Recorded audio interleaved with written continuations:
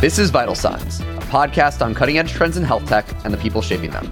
And today we have a really fun guest in Dr. Austin Chiang. Austin is an interventional GI doc and the chief medical officer of Medtronic's GI business. So very impressive professional background, but you also might know him from a very active social media presence. He has over 500,000 followers on TikTok, where he posts a variety of informative medical content and fun content.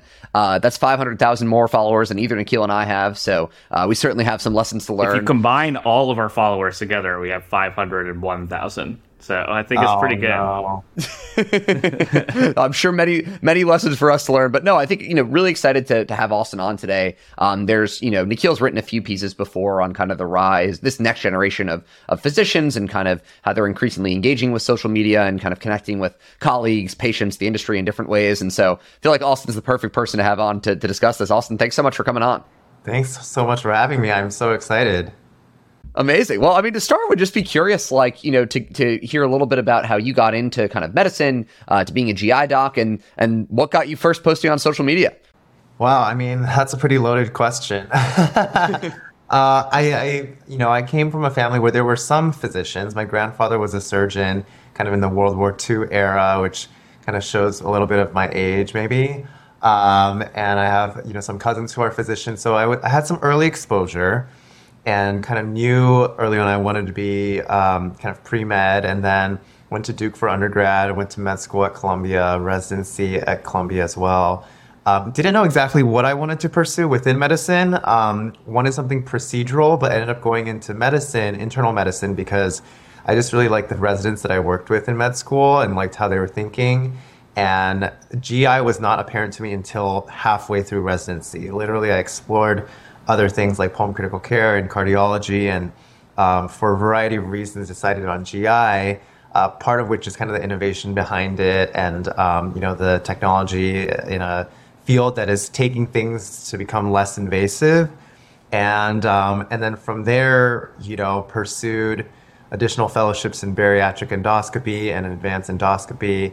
And that's really kind of my medical journey in a nutshell. And more recently, as you mentioned, joined Medtronic about a year and a half ago, and that came out of nowhere. That was kind of a cold call I received, and really had to put some thought behind whether or not I wanted to go down that path. And it's been incredible and such a great learning experience, because many of us, I guess, like in academia, don't get that sort of exposure to that side of innovation, and the social media piece has been a decade in the making. So I started out on Twitter purely out of I've always loved social media, and I kind of saw how it was being used in health conversations about a decade ago, and started using it professionally and tweeting about what I was learning and the conferences I was attending. And at the time there were probably 5 GI docs on Twitter. But really it was rooted in education and wanting to dispel misinformation, because I realized that there were some patients who were starting to follow along at the time. And later, when I felt more comfortable putting my mug out there, I then kind of transitioned onto Instagram and YouTube and TikTok and whatnot. And the timing was always right. I sort of was an early adopter for each of those platforms. As I became more comfortable in kind of speaking to what I was trained to speak on. And then it went from there. And really, like I said, it's just been always focused on education and misinformation, and, not seeing it as I feel like I got into it a little bit maybe before the whole influencer boom. And that's not just healthcare influencers, but kind of just general micro and macro influencers. And so I've really seen the space evolve over the years, for sure. What's your visceral reaction when someone calls you an influencer? I mean, it's funny that you ask, because I feel like I don't relate to the word. I'm like, what are we influencing? That's the thing. It's there's such a weird connotation to it. And, I understand there's influence to be had with it, but I'm not in it in the traditional, I guess, sense of what people think of as influencer, like brand deals and ambassadorships and that sort of thing. But I think there is value to, building a community and like having a platform to advocate and to educate. I'm curious for you, since you've been, you started on Twitter and you moved on to these other platforms, etc. Do you think there was like a certain inflection point in your sort of social media journey where either you started taking it more seriously or you realized that kind of like things were going really well social media wise? And then also like, you talked about putting your mug out there as part of it. Like, is there been like a highlight and low light of being now this sort of like very public presence in the medical world? Yeah, I mean, looking back, I'm not sure that there was a specific inflection point. I think the inflection point for me was like completing training and feeling like, okay, I had the authority to speak on what I had learned before actually putting myself out there a little bit more than just being on Twitter and a text-based kind of platform for the most part. But looking back, I think that the timing happened to be that was like when the wave was starting. And then, when I was actually getting started back in like 2017, 2018 on Instagram, professionally speaking, there was a lot of misinformation. I mean, there still is, but a lot of us kind of early on that platform came together, and that actually led to kind of a nonprofit professional society that I had founded called the Association for Healthcare Social Media, which I no longer lead, but it was partnering with the social media platforms and like trying to educate health professionals on how to use it. Because it seems like common sense now. I think the pandemic really catalyzed that whole movement that like, oh, social media does have an impact on public health and public opinion of health professionals. But that wasn't necessarily, received that way in the past. But yeah, I think that was, for me, it was inflection points kind of within my career. And also I had a enterprise-wide role with my institution at Jefferson at the time, no longer, but it was working with the comms department. And so it was like certain things had kind of just aligned at the time. But to the second half of your question about, high points or low points, I mean, there's definitely a benefit to having the exposure that I've gotten on social media and opportunities that have come about. I mean, I'm here on the podcast. I don't think that would have happened without that sort of exposure. We'll decide later if that's a highlight or a low light. Well, no, it's definitely a highlight. Definitely a highlight. But then, there's also, haters and trolls, internet trolls, and there's a lot that can get taken out of context because there's only so much that you can do to express yourself or to even, even in talking about medicine, really, like there's so much context left out of education or, out of describing a certain clinical scenario or whatnot. And then, with added exposure, I think there is an element of concern around personal safety and people taking your photos to scam other people, taking your photos and using them without your permission. Like, I feel like I've run into every situation at least once. And it's taught me a lot of lessons along the way, which is why at the time, a couple of years ago, I wanted to share that, or many of us wanted to share that with others as they were getting started so that people wouldn't end up in, situations they didn't want to be in or getting into trouble without thinking through things as they're posting. Because, it only takes one bad event to really, ruin everything and get canceled. Totally.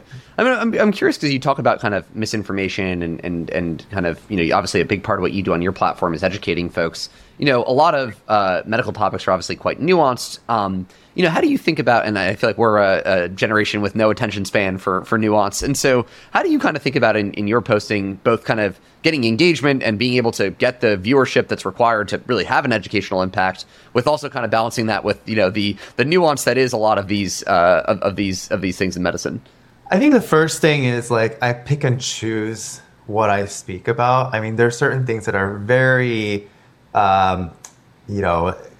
contentious or like politicized or like, there's so many topics out there that are difficult to kind of touch on without providing a lot of context. And sometimes, especially in the roles that I am currently in, it's harder to approach those topics. And even with my role at Medtronic, I have to be more or less, more careful about just talking about certain things and devices because there are certain restrictions and regulations around that. But on top of that, I think, in terms of balancing engagement with education, I think that we all have a different way of approaching this on social media. There's no right answer. I think for me, a part of dispelling misinformation and restoring trust in healthcare isn't just throwing facts at people and statistics and tables. I think there is an element of, being relatable and putting your personality out there. So if you look on my social media platforms, it's not all just like education thrown at you. It's a lot of my own life and a lot of like what I'm up to. And I think developing that relationship is important because we're, at baseline, before I went to med school, I always found doctors and hospitals and healthcare in general very intimidating and unapproachable. And so if we can kind of bring that distance a little bit closer, I think that is, that can get us a long way. I'm curious, just to riff on that for a second, like, first of all, do patients recognize you when they come see you?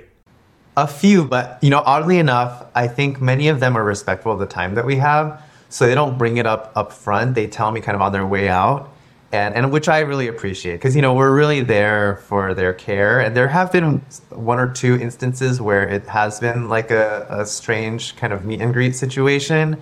But for the most part, people are very respectful. And I think that a lot of people come across my social media after they look me up on Google or something. It's not like they necessarily find me through social media. Got it. Can you bill for the higher codes if you're spending time talking about the Definitely not. The social media discussion CPT code. Come on, it's a classic. Exactly. If you could have advanced care directives, you could have talking about your TikTok, right?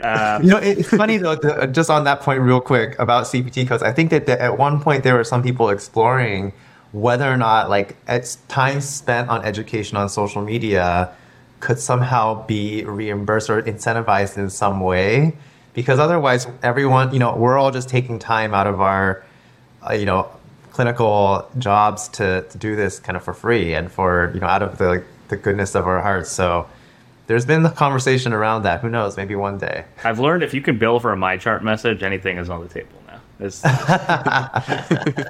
But for in terms of like the patient piece too, like have you noticed like any changes in how you think about either practicing medicine or even just like engaging with patients in your day-to-day practice that either you've maybe learned from social media or learned from other docs on social media, et cetera? Like, has the social media aspect actually changed basically like how you practice medicine?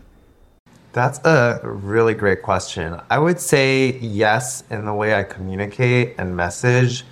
There have been some tough lessons I've learned along the way where I talk about a certain topic on social media and the immediate feedback that I get is that, it's actually a very sensitive subject. And, one very tangible example is that one time I had a TikTok probably 3 years ago or something about, these are low-calorie snacks available at your grocery store.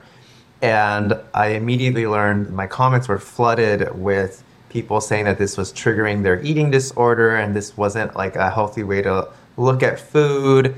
And, it's what I learned is that, and I reviewed this with dietitians that I work with, it's not necessarily the wrong message. I think that the algorithm picked it up in a way that it was presented to a certain group of people who saw it a certain way, whereas others who may have benefited from it didn't see that. But it taught me that, okay, I have to be very mindful about how I approach certain subjects and think through things a little bit. So, and I think the other element to the communication piece is that to summarize something very succinctly into a 15-second TikTok has also taught me how to just get to the point a little faster. And that served me well, I think, in a lot of different ways, not just like in the clinical setting, but also in the professional setting and corporate side of things. So, it's definitely changed some things in how I practice. Yeah, it's pretty crazy to think about how a message that you are sending can basically go to totally unintended audiences in a lot of cases if you don't control the distribution, right? Like when you're in a one-on-one practice with a patient, you know exactly who you're speaking to, you control the distribution, obviously. But for social media, you can end up in some different pocket. It just like how that gets interpreted by that pocket can be completely different. That's like, that's pretty interesting. Totally. Yeah, it's never seemed to stop your shit posting, Nikhil, but maybe good to reflect I'd on. like to get into every single pocket so they know how degenerate I truly am. Everyone should know that. I mean, that's the thing. Is like not everyone's gonna agree with what you have to say, and that's something that I just like accepted along the way. Is that there's gonna be people who like it or people who don't, but what's great is that sometimes that's the beauty of social media too. Is that like if it's a sensitive subject or if you're especially when it's like something evidence-based that you're trying to convey and there's some non-evidence-based folks in the comment section, there will be others who are also like trying to help you out there and trying to back you up. And so, it facilitates conversation at the very least. Do you engage in the comments? Like, do you actually go and talk to people? And how do you choose which ones you actually respond to? Yeah, these days it's harder. It's harder and harder because I just don't have the time to do so. That's my chart message that you could be sending. Yeah. And there are moments where, if I just happen to see that someone has a very legitimate question and it seems genuinely curious to know something, then I'll try to answer. But if it starts unraveling into a more, polarized type of conversation, then I may disengage. But I think that's where a lot of the impact can be had, is that there's people who are hesitant or genuinely confused, and it's an opportunity to actually change behavior.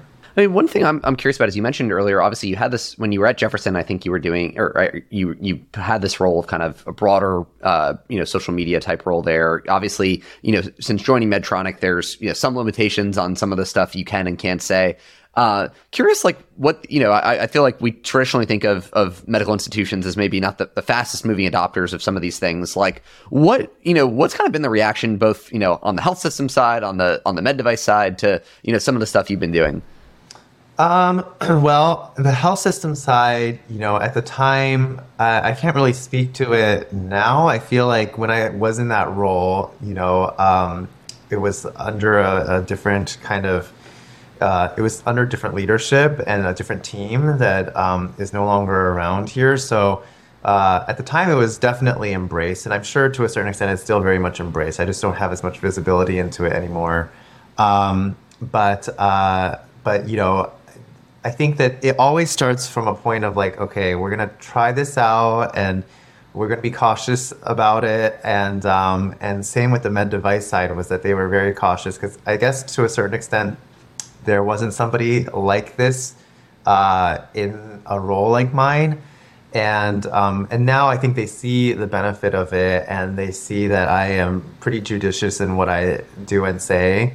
And if there is any concern, there's always I'm always open to a conversation about it. But I think that seeing, with the pandemic again and like how things are going, it's not something that we can ignore. Like we have to embrace it. That's where people are consuming their information. That's where people are exchanging their ideas. So we kind of have to adapt.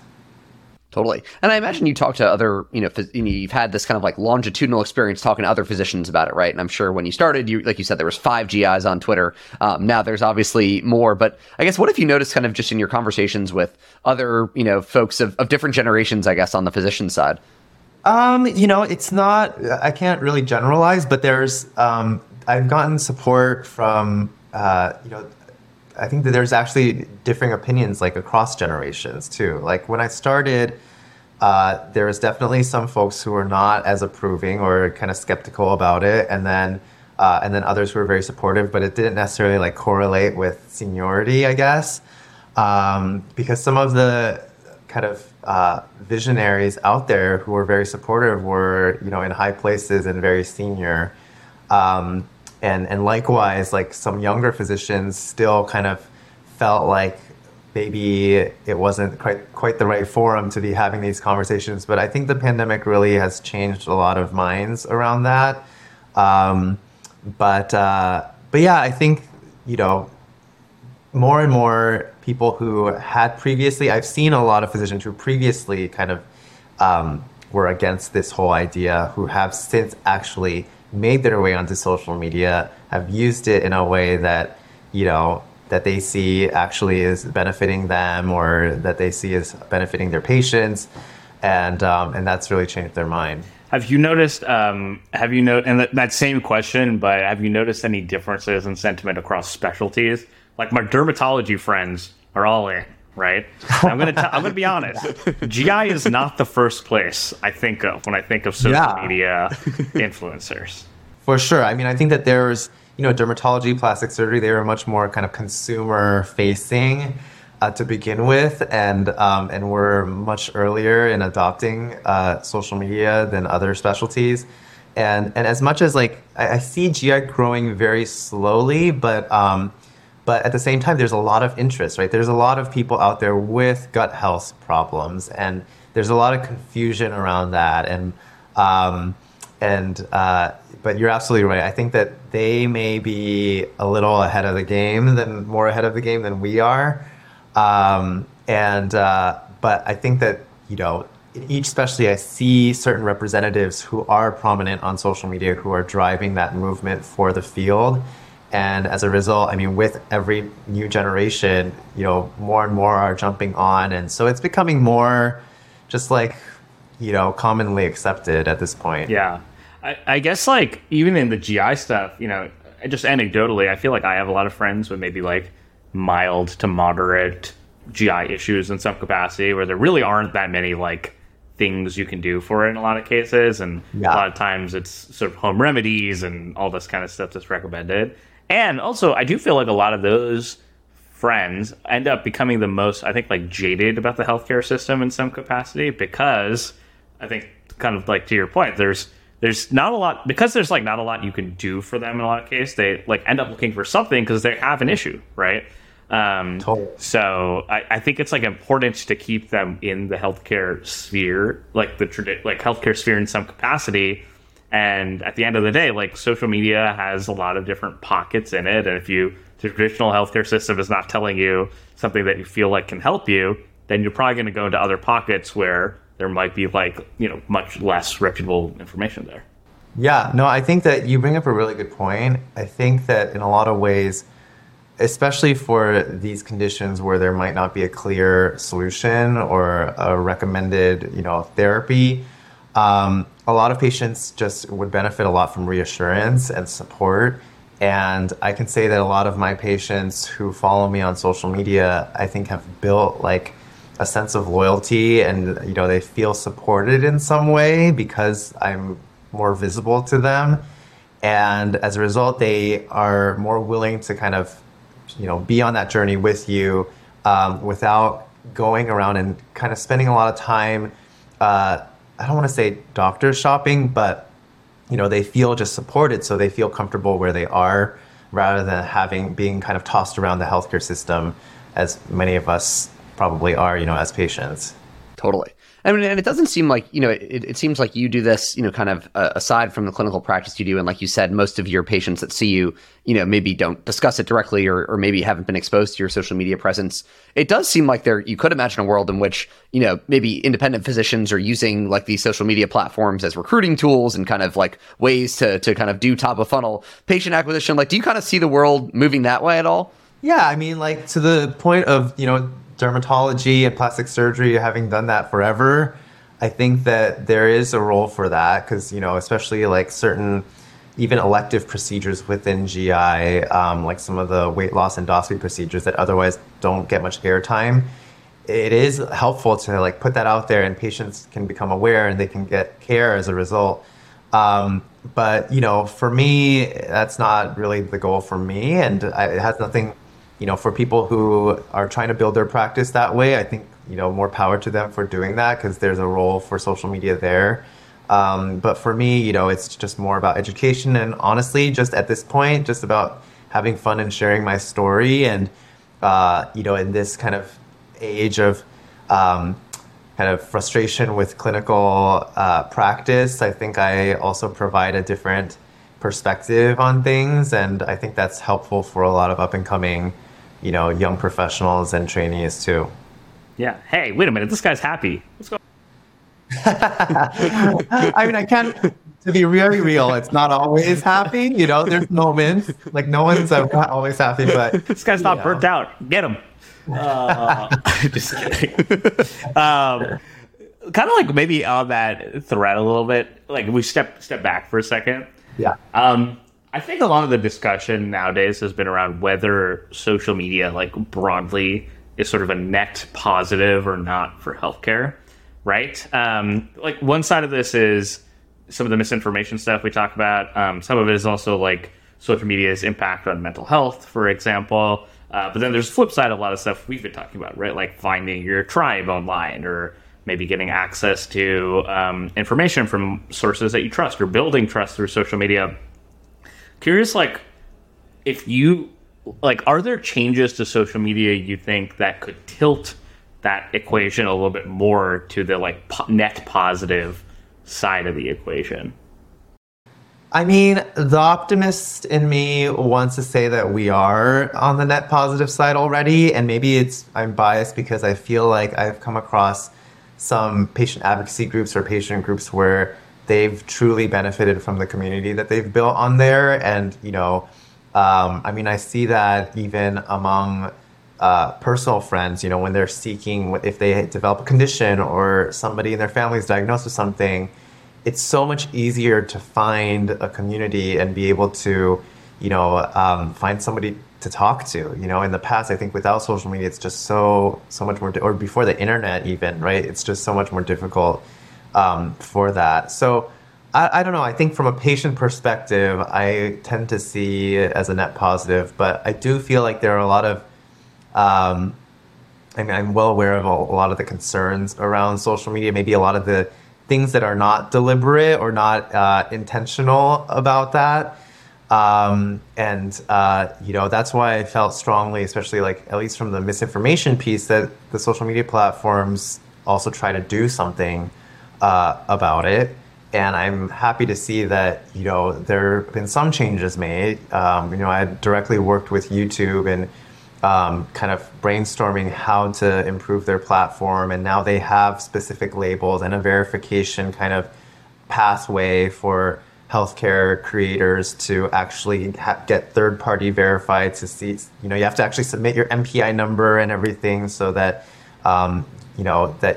now that you can have a label on your channel saying that you're a, licensed health professional. But I think that there's still a long way to go, and it's probably never going to be perfect. But I almost feel like it's a moot point in some ways to dwell too much on it, because we just have to adapt, because you don't know what the next thing is going to be, the next challenge that's going to be introduced, and we're just going to have to roll with it. We have goggles now next year, so like the whole, I know. I'm getting misinformation streamed right to my face when I'm in the airplane. Have you ever been on the Ask a Doc subreddit before?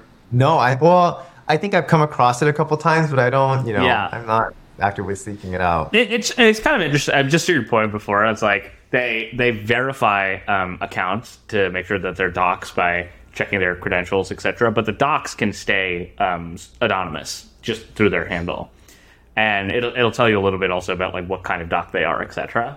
And it's sort of interesting because like I'm fascinated with the subreddit, but it's kind of like an interesting view into like what kind of advice a doc would give if they weren't like scared of malpractice or didn't have like the sort of like institutional risk and all this kind of stuff, while also simultaneously not actually having access to like a full patient history, and also they don't know that much about a patient, right?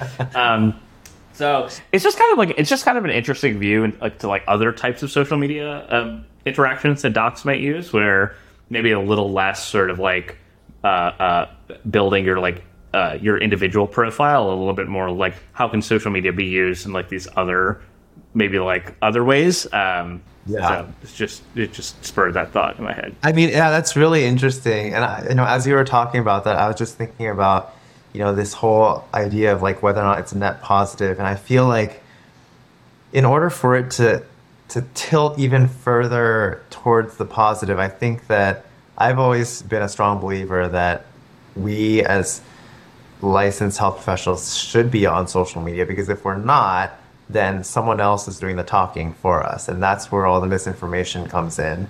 But, clearly there are barriers to adoption here, the least of, which is the fact that there's no time and everyone's overworked and, burnt out. And yet, like, we're having to try to maintain a presence, and it's a lot of work. I think people don't realize that maintaining a consistent social media presence is, not as simple as it seems. You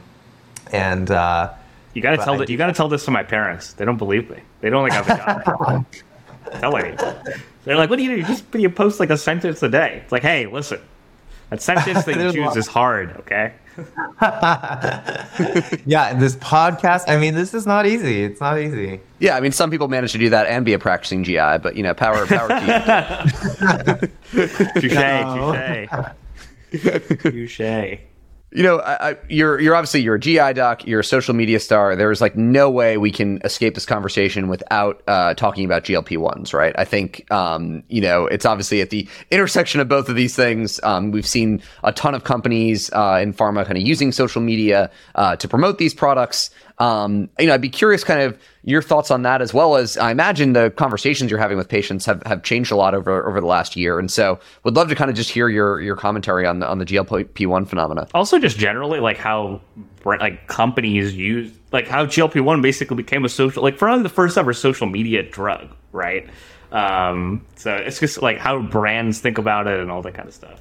Yeah, it's fascinating. I don't know how much of it, I'm sure to a certain extent it was a deliberate marketing campaign, but I think at a certain point media and Hollywood takes over, and especially in the topic of GLP-1 agonists, and I think it's just the type of obesity and weight loss is just a very unique subject, and it's interesting. I think that oftentimes in healthcare we're trying to get our message out there and we just can't get it out there enough.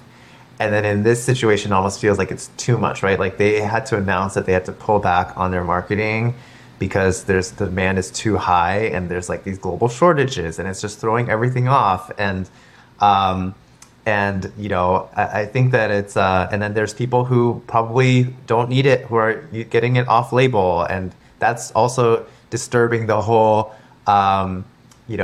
disturbing how patients who do need GLP-1 agonists for diabetes aren't able to get their medications. And it's just fascinating to see kind of how it's been. But all in all, my opinion about these medications are that they are, hugely, beneficial for patients. And, I prescribe these sort of medications for my patients as well, because we're looking at obesity, especially as a chronic illness. And having these options available for patients is just tremendously helpful. I think it's going to help with improving health outcomes in the long run. You can tell us honestly, is your social media presence a hedge on whether bariatric surgery exists in 10 years because of GLP-1s? Not at all. Actually, like a lot of what it's funny because a lot of my stuff has nothing to do with that. It's just GI in general. And what's interesting is, super specialized as medicine has become, right? Like there's a very specific niche that I practice in. And yet, because I am a board certified gastroenterologist, I talk about a lot of things gastroenterology, even if it's not something I'm doing every day. But yeah, so no, I'm not, it's not like just on this one subject either. Yeah. I'm curious though on, obviously a lot of patients are being exposed to content about GLP-1s on social media. It's not that pharma's been advertising forever, so it's not the first time folks have come into docs with information or opinions on care. But I'm, curious as a clinician, like I'm sure some people come in with a pretty mixed bag of information, some of which is true and some of which is less true. Like I'm sure there's some clinicians that wish, hey, it would just be easier if like, I could be the authoritative source versus like this mixed hodgepodge of stuff out there. Like, have you noticed that in your own practice? And is it kind of, net positive that folks are getting this kind of exposure?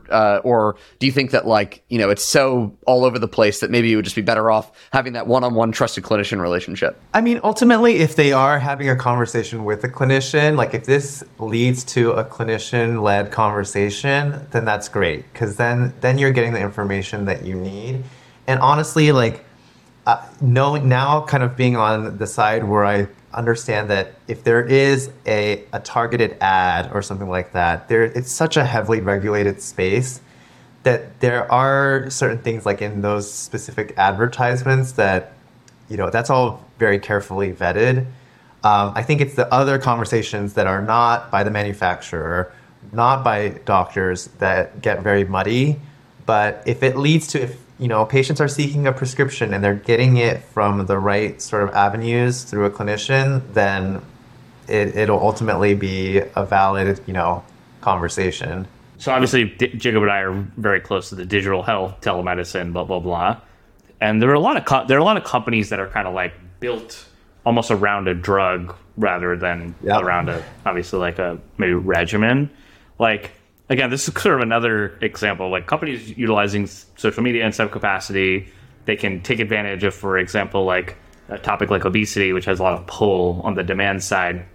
I'm curious what you think about some of these more companies built around a medication and then use social media sort of as a tool to grow. And obviously you're a practicing clinician, so you're at this intersection, right? Yeah, I have this debate a lot with myself. Is this a good thing or a bad thing? And, I think that there's certain direct-to-consumer type companies that seem like it's not always a good thing. And I've spoken to some health professionals in other areas, like dentistry, for instance. There's some companies that are very direct-to-consumer where it My teeth are fine. They do not need to be straightened anymore. Please.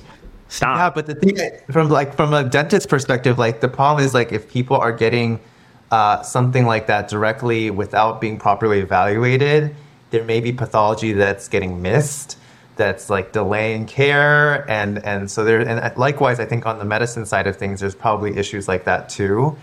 And I'm sure that all these different digital health solutions and companies aren't created equal, so it depends on what pathways they have built in.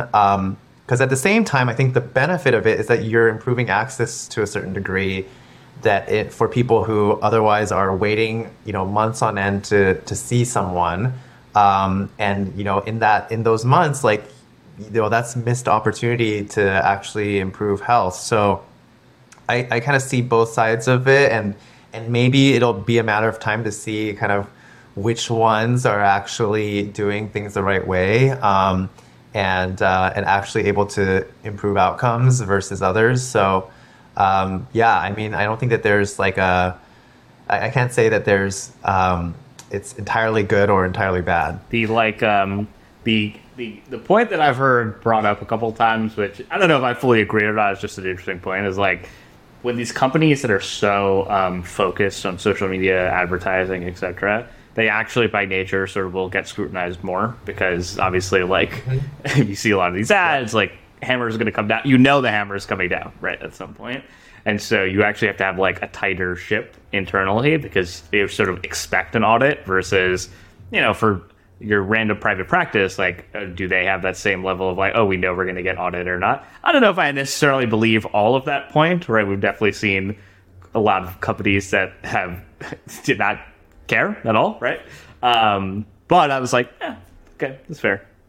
Yeah, you don't have Business Insider reporters creeping around, individual doc practices. Yeah, exactly.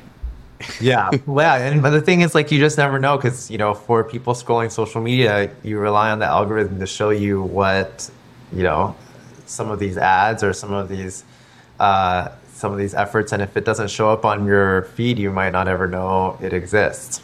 Yeah, that's true. This is why I listen to podcasts. It's the ads on a podcast are the closest thing that I think I have to mass consumer ads at this point. Now I know that Blue Apron is not a thing anymore, but Mercury Bank is. Interesting. I mean, I guess also another thing I'd be curious about. We have a lot of clinicians that listen to the podcast, and I'm sure you're inspiring more to get a social media presence with this episode. For those that are kind of just getting started, any recommendations for kind of like do's and don'ts or things you wish you'd known when you started? Yeah, what I usually recommend is like it comes down to three things. It comes down to what you're good at, who you're trying to talk to, and what platform to choose. And so I think that those, what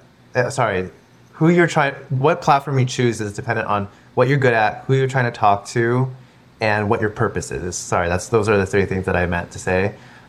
Because I think what you're good at, if you're not comfortable on camera, then you're probably, you probably want to lean towards something maybe more like Twitter or something else, not like a TikTok or not like a YouTube. Or if you're not cute, that's why I'm on Twitter. Oh, please. But no, and then I think that your purpose, because some people are using it to market their practice, some people are using it to educate, others are like advocating or just wanting to network with their colleagues, and so depending on what it is, there's different platforms. If you're a clinician and your focus is networking with fellow clinicians, I don't think necessarily TikTok is the right place for you. Twitter is where it's at, where a lot of clinicians are, especially if you're a trainee. That's where a lot of the academicians are. So that also determines what platform you are. And then, who you're trying to reach. Like if you're trying to reach colleagues versus if you're trying to reach the general public, it's a very different audience. So for me, I think that I've adapted on every platform to a different audience in some ways. So you'll see that how I communicate on Twitter or on LinkedIn is very different than how I communicate on TikTok, right? Like what I'm saying on TikTok is definitely not what I'm doing on LinkedIn. I knew this was going to come out.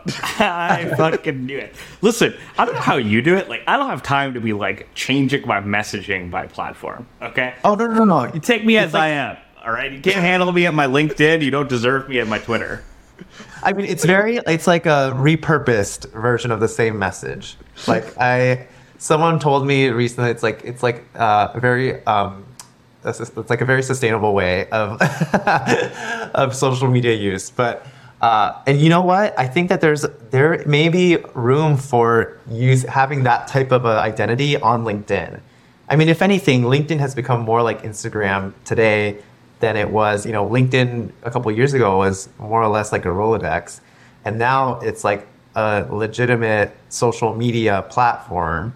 And so these things change. The brave souls that are like primarily getting their information from LinkedIn, that's like a archetype of person, Just gonna throw that out there. I mean, LinkedIn influencers are a thing too nowadays, right? Like it's very interesting to see that's emerged. Have you noticed like any big differences as you've posted across these different platforms in terms of either like the kinds of people that watch it or reach out, etc.? I know, like, for example, YouTube comments used to be a cesspool, and now they're like one of the most positive places on the internet. Oh, really? I feel like sometimes, I don't know, maybe my comment section still remains. I think also because you make the video, you can see all the comments versus I think if you're just scrolling, like the most upvoted or the most recommended are like all very positive. Yes.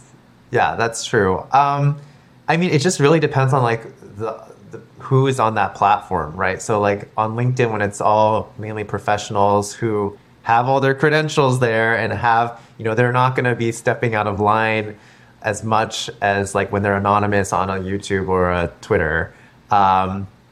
So, I think, it depends, and it depends on like what identity you've created for yourself. I think maybe at one point some of my messaging towards misinformation was a little more aggressive, and I've dialed that way back now. I feel like that identity that you create also invites a certain type of interaction. Do you have a favorite platform to post to? I think my platform of the moment, and usually what I end up saying is Instagram. I mean, they've done a pretty good job at integrating like all the features of all the different platforms, and honestly, I just feel like I have a closer community there. So even though my biggest platform by numbers, I guess, is TikTok, but I don't have that sense of community there. And maybe it's also just the way the platform is built. You're on the For You page where you're more interested in like engaging fun content, not necessarily from people you're following, but what's going viral. And that's a very different, mentality than when you're scrolling on Instagram. There's like a context collapse a little bit that happens. I mean, like I obviously spend a lot of my time on Twitter, and as they've shifted, for example, to the For You algorithm, which is sort of trying to mimic, I think, the TikTok interest graph, you kind of lose the context of like the person posting, right? It only becomes that like individual tweet, or like in TikTok's case, that would be the individual video, where it's like, how do you like build longitudinal trust if you if you only get like one or two things that are seen by people? So it's so tough because on TikTok, I think a part of me wonders like if it's the algorithm has changed, or if it's just the fact that once upon a time the community was much smaller and like more just tight knit, and then now because there's just so many users that it just gets very diluted. I mean, it's interesting to see how things have changed. Like back when I started on TikTok in 2019, like these trends on TikTok were very easy to identify.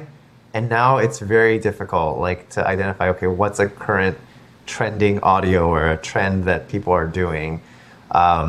So yeah, it's interesting to see how things have evolved. Totally. We talked a lot about kind of using social media for patient, or kind of educating patients about, healthcare.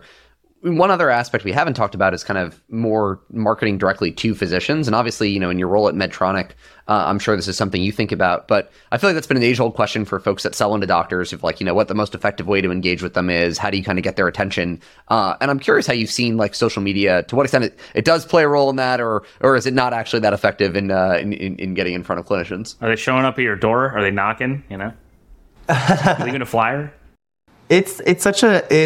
There's definite benefit to social media, right? Just in getting a message out there quickly. Like no one is checking their mailbox at home for updates anymore. It's like mainly on social media that you can get a quick update or get the message out fast.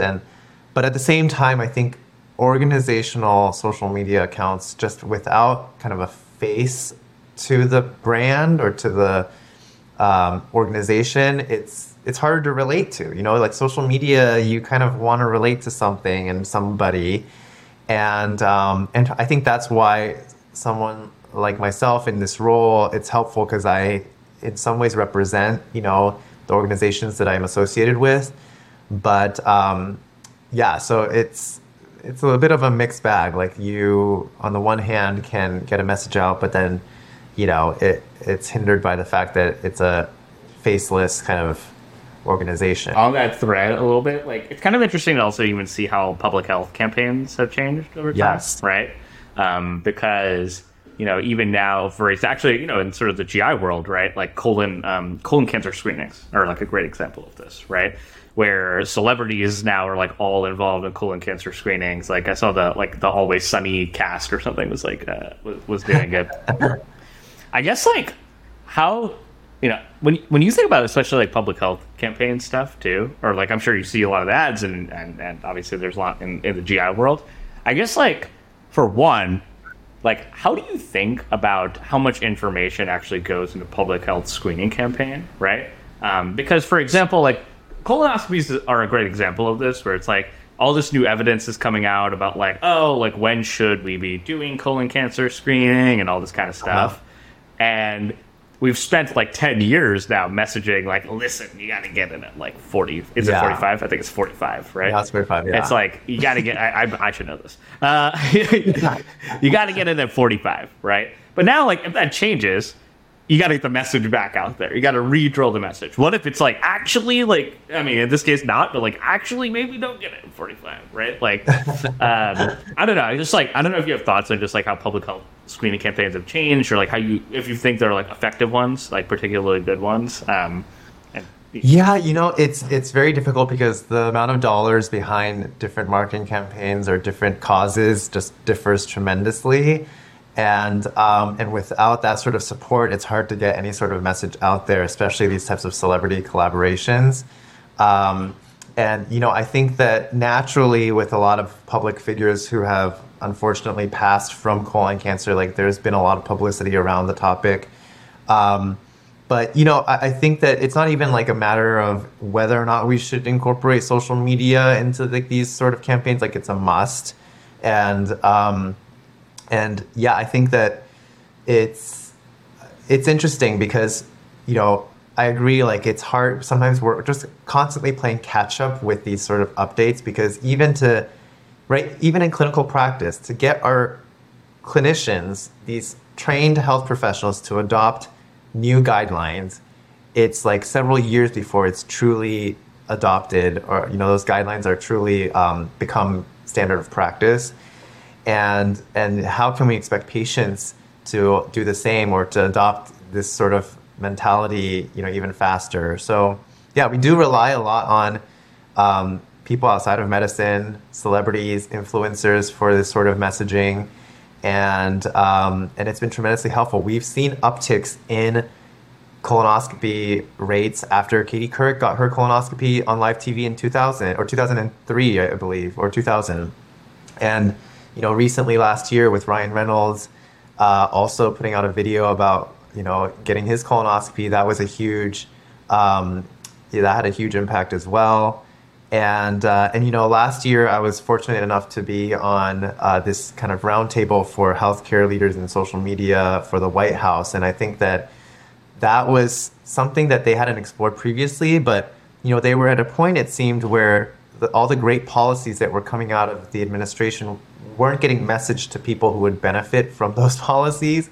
So they were also thinking of ways of leveraging these health influencers, so to speak, to get the message out there, So, there's again definite impact on public health and on these sorts of like awareness campaigns, and I think that we can see how when it's not handled properly, like with the pandemic, things, or if we're not present enough on social media, things can also get out of hand pretty quickly. It's constantly on my mind because like there's new technology out there like artificial intelligence and like, not everyone is aware that it's available. And like if they want a colonoscopy where they can potentially get, more polyps detected and they have like a choice to make, like that they should be aware that there's these technologies that are available to them. So yeah, it's I'm sure it's like going to be constantly a moving target.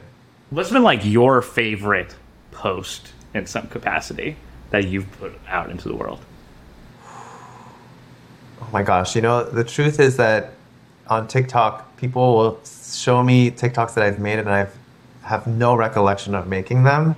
And maybe that's just sort of like a kind of a coping mechanism to not feel so cringy about myself. But I mean, sometimes it's the simplest types of messages, right? There's like one post, there just happened to be a trending audio 2 years ago, and it was very simple about how it's talking about like the song had a lyric about like walking in the neighborhood, and I was like, well, we often advise people to like go out there and exercise and like walk around your neighborhood, but not everyone has a neighborhood that they can walk around safely.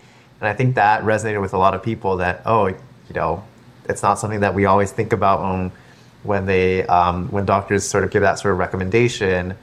Gosh, I'm trying to think of what other fun things or interesting posts that I've made. Or even like favorite interaction on social media. Like I know I at least mine was like one time I like shot by shot at Fred Wilson, which is like at the, kind of like the GOAT VC at the time, it still is. And he responded, and I was like a 50 follower account, and I was like, oh my God, I'm going to invest my life in this platform. Yeah, I mean, that's the beauty of social media is that some of the people that, you previously didn't have access to sometimes become more accessible. And, I had several interactions with Hank Green on TikTok early on, and we follow each other, which is really awesome. I love what he does. I mean, people outside of healthcare and medicine who happen to follow me, like there's some kind of a few celebrities or like big YouTubers who I've looked up to or who I've always watched who have, I've ended up chatting with, which is always fun. Yeah, and just like even professional connections that have been made and opportunities that have come about, or people who have come across my content and have since involved me in professional activities from things that were not professional on social media, so to speak. Like some, I was in a TikTok with a friend of mine who is, when we were in Japan, and that was seen by somebody who then referred me somewhere else. Like it's just interesting how small the world is sometimes. I can't believe you mentioned that and not the White House. What? Yeah, I mean, I was traveling in Japan, but also I went to the White House. Yeah, truthfully speaking, though, those sorts of opportunities, like I never in a million years thought I'd have the opportunity to participate in. And, even last year, I went to the White House once and then went again and ended up going to the White House 3 times in a year. And I was just like, what is life? So it's been truly an honor, and it's not lost on me how unusual that is. I'm very grateful for those opportunities. That's awesome. Well, this has been a fascinating conversation. I'm sure folks will want to go and learn more about you, and if they haven't, certainly check out your social media profile. So this is a chance for you to plug anything you'd like here for how folks can learn more about you. Well, I'm very easy to find on the internet. My handle is the same everywhere, Austin Chiang MD, on Twitter, Instagram, LinkedIn, TikTok, YouTube, you name it. I feel like it's I wear several different hats, so don't be confused by my identity online. I think it's a great place to talk about GI, talk about med tech, and just social media and healthcare and the intersection of that. So thanks again for having me. This has been a really fun experience.